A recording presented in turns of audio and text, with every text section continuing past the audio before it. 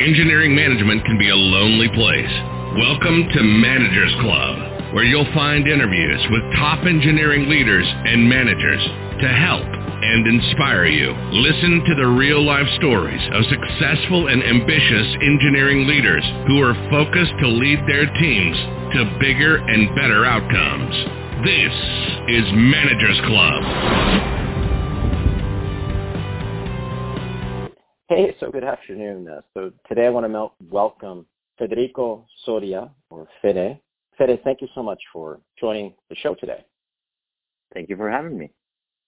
Fede, could you maybe tell people a little bit like where you work and what your role is? Yeah, for sure.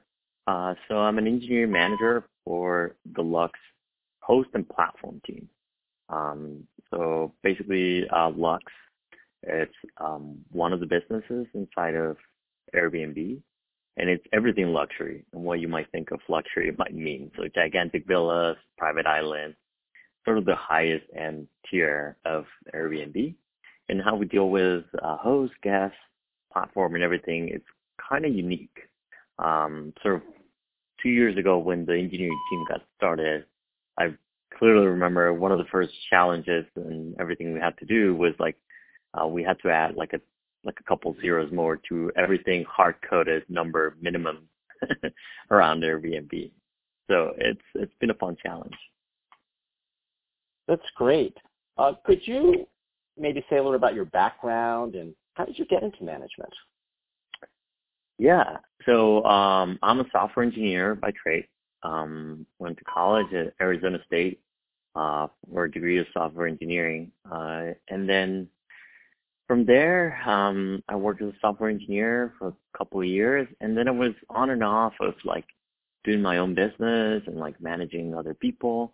Obviously, didn't do so good at first, and then it got better until I came to I was CTO of payments company here in the Bay Area, and then I went to be VP of Eng for a couple of months in a startup, and then I joined as a software engineer here at Airbnb.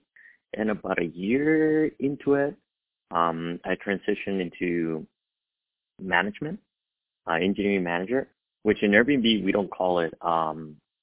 It's not really a promotion, it's a side step. And then, the reason I got into management here at Airbnb is because I care deeply about people's lives here at Airbnb, their professions, their careers. So I really like to help every engineer be the best engineer they could be. So helping them out, it became like a natural thing for me, and people really enjoyed working with me on that area. So I'm like, what if I do this for a living? And it's everyone's like, yes, that would be very helpful, and make it less ad hoc and more providing you the tool set and control to actually help people become better out of their careers. So that was my number one influence to becoming a manager. The other one was around sort of upwards visibility and how do you manage, how do you work with leadership in setting sort of the structure and the direction of the company. So Airbnb is very bottoms up. That's a very big cliche, but the reality is that it's up to sort of the teams to define what sort of projects you want to work on and how you actually influence those OKRs or those sort of signals that move the actual company forward. That's a fantastic reason you gave for wanting to be an engineering leader. So I love that. And then I think that also is a best practice at many companies. It's great you have that the parallel career track, you have a management track and it looks like an engineering track. Since you I think you mentioned, you said you recently became a manager there and at your previous companies. Maybe what's a hard lesson that maybe you've learned as an engineering manager? Or a lesson you've learned? Yeah, that's a good one. It's usually one of the things that I learned, and this is very common, it goes across all disciplines, I guess. The hardest problems are around communication and talking to people at the right time, with the right context, the right tone, and just sort of we have a say that is expect sort of best interest. Sort of if you come from a place that like, hey, I'm here to work for you as a manager. That's usually how I see things. But being able to have that empathy for the individual contributor who you're managing, so they can see that you're working for them as opposed to the inverse. I think it's one of the biggest challenges, and it's all about, like I said, communication and just making it clear that like I'm here to like represent you when you're not around and like help you get to the next level kind of thing. And sort of trying to combine sort of the business outcome with what an engineer is looking for, and how do you merge those two so like the business moves forward. I think that's one of the biggest challenges. All right. Yeah. Okay. Could you describe maybe your approach to hiring? And in particular, I'd be curious if you could talk about maybe diversity and inclusion. Maybe we were talking about this earlier, your thoughts on it. Yeah. I'm a big proponent, as you might tell, but diversity and inclusion, especially here at Airbnb. So one of the things for my approaches is to be proactively. So I help putting together a lot of recruiting events inside of Airbnb, even as much as like traveling to different countries and setting up tech conferences, and on-site recruiting on those places. We just finished a month ago. We went to Mexico City and then Guadalajara. We did a tech conference and an event, and then we had a full day of back-to-back sort of on-site recruiting. We sent 10 engineers from here, and it was the whole thing. It was it was led by myself and someone else, David from recruiting. So Airbnb, like once we told sort of leadership, this is what we want to do, these are our goals and everything we want to do, they're like, yes, 100% go and do it. So it's really cool to have a company that believes in like representation and like diversity, that to actually put like time and effort into doing it. So yeah. That's great that you got that support. Could you say a little bit, like hiring is a big challenge for managers, especially here in the Bay Area, because it's so crazy competitive. Yeah. Like, and I know you're lucky you work at Airbnb, which is very, high profile company, but do you have any thoughts for people who maybe don't work at such high profile companies, what they might do? I literally had a conversation about 3 weeks ago with my ex-manager around this. He's now leading a different company, and he's like, I never knew how hard it was, because he was here at Airbnb, and we're basically, we get to pick. Like, this person looks great and that kind of stuff. But when you're outside, he's like, I'm devoting like 20% of my time to just hiring. It's so hard. I think how you differentiate yourself to others, it's the whole empathy, knowing that you're providing sort of the best value and like work environment, and it's just the whole part of representation, and it's just like, hey, come and join us.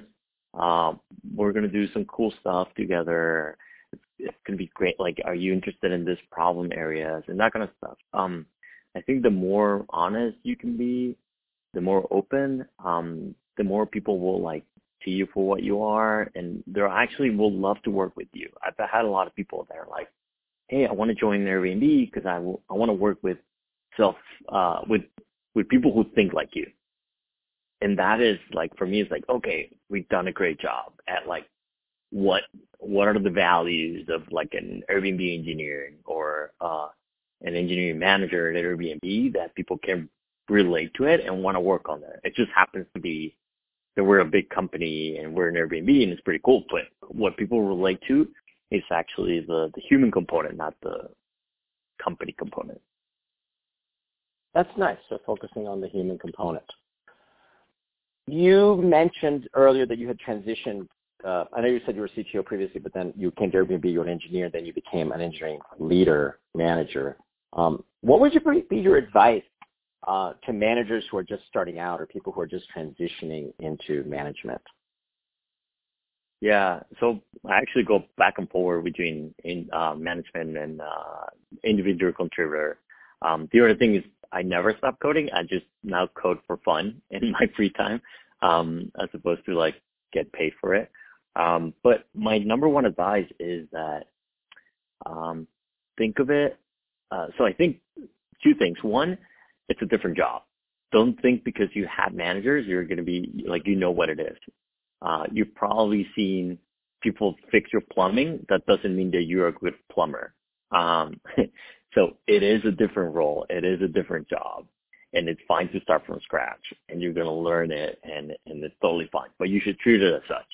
Not like, oh, I know, I've had millions of managers. I know how to do this kind of thing. Because once you're in that position, it's very different sort of role as opposed to what you get to see as an IC having one manager.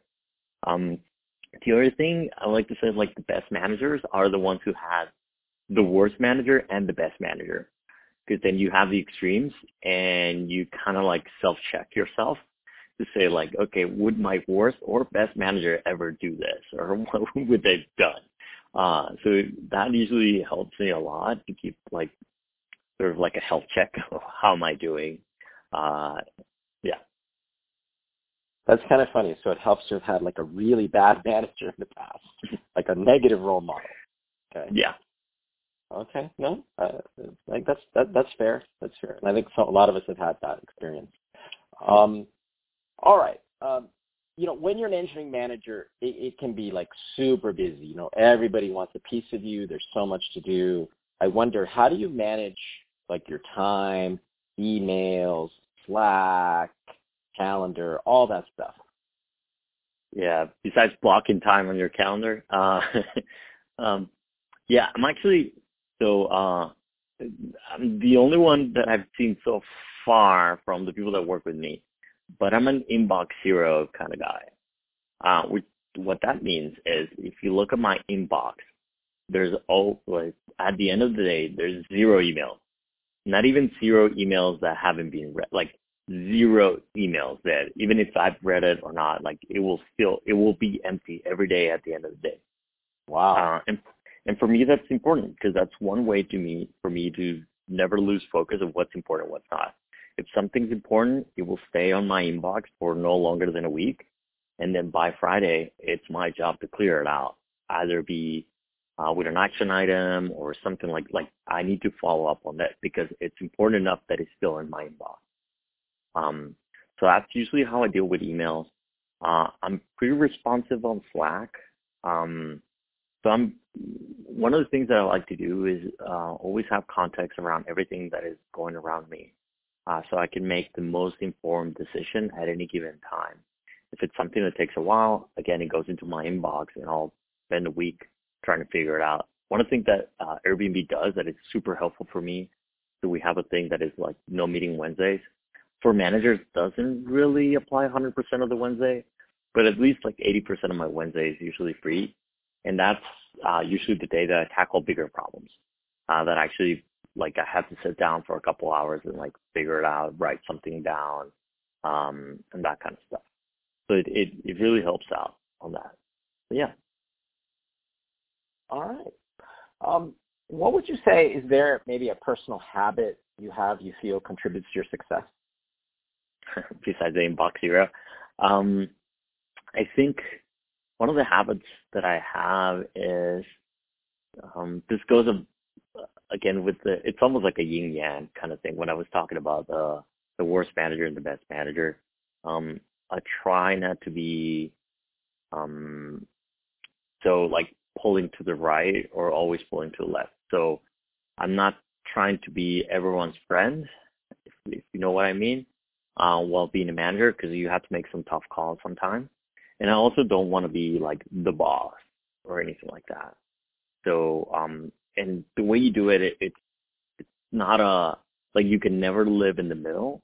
It's more like for every time you not so much pull rank, but for every time you have to make a hard decision, you should be also celebrating the wins and the outcomes of your team. So you have to like sort of almost like keep a balance, a checkbook of like, hey, for everything that you pull from this jar, you need to make a deposit on this other jar. And having sort of a good way to track that and work towards that, the team can see that you're putting a lot of effort into it, that you actually really care. That's great. That's a great balance to try to keep. Is there maybe an internet resource or tool or some app that you find really useful, like in your day-to-day, you couldn't live without?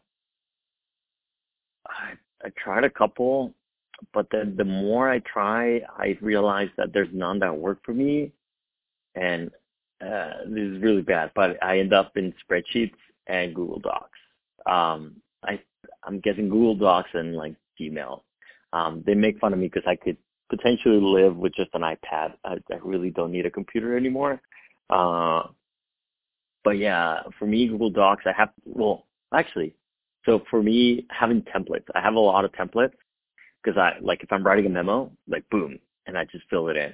If I'm writing like an Eng proposal, if I'm writing, I need a decision to be made. So I have a lot of templates already. So people can, if you keep it consistent, then people know how to skim through it and only go into the parts that you know you're calling out or what you need from it. I remember reading from Tim Ferriss, one of his books, when he says like this whole invention that you need to eat different things every day, it's super backwards. Because a human being, if you just feed the same thing to the stomach will become a lean machine in order how to process that same food every day. So I would say the same thing around like communication, emails, and how you work. So people expect sort of one way of things, and you can work more efficiently to it. That's really interesting. So having a set of consistent templates that you use for stuff, not only just to make the work faster for you, but also so it's consistent for the people who receive it. Yep. That's fascinating. Well, since you mentioned Tim Ferriss, I always like to ask people, if you could recommend one book to managers, what would it be and why? For me, it's easy. Pragmatic Programmer, which is not about managers, but is the best sort of book that I ever read, and I reread them twice already. Because it depends. It's one of those books that depends on the stage of your life that you're at it. It will speak to you in different ways, which is kind of weird for an engineering book. But it's about like mapping sort of engineering practices to real world and how you can become more efficient and be able to tell those patterns. Usually like what engineering would do is like find a pattern, find a solution. Is how do you apply that to real world? And for me, that's been like very crucial to understand like sort of the small little details in the nuances of how you interact with other people. Okay, that sounds great. One more question. What is your approach to like mentoring, career development, coaching, growing members of your team? So always like to have, so when a new member of my team joins my team on our first one-on-one, they're like, I usually tell them, it's like, and by the way, our next one-on-one, it's going to be about career progression and what do you want out of Airbnb and this team and myself. And they're like, wait, so soon? It's like, yeah, I don't know why people wait for this. This should be the first conversation. It's like, you're dedicating, 40 hours a week to this, and this is your career. And it's like, can you think of anything more important for us to talk about? So it usually surprises them. But usually what I do is I try to hack it. So let's say, like, what's your goal in 6 months in life or in a year?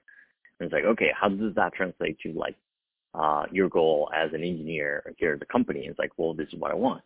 It's like, easy.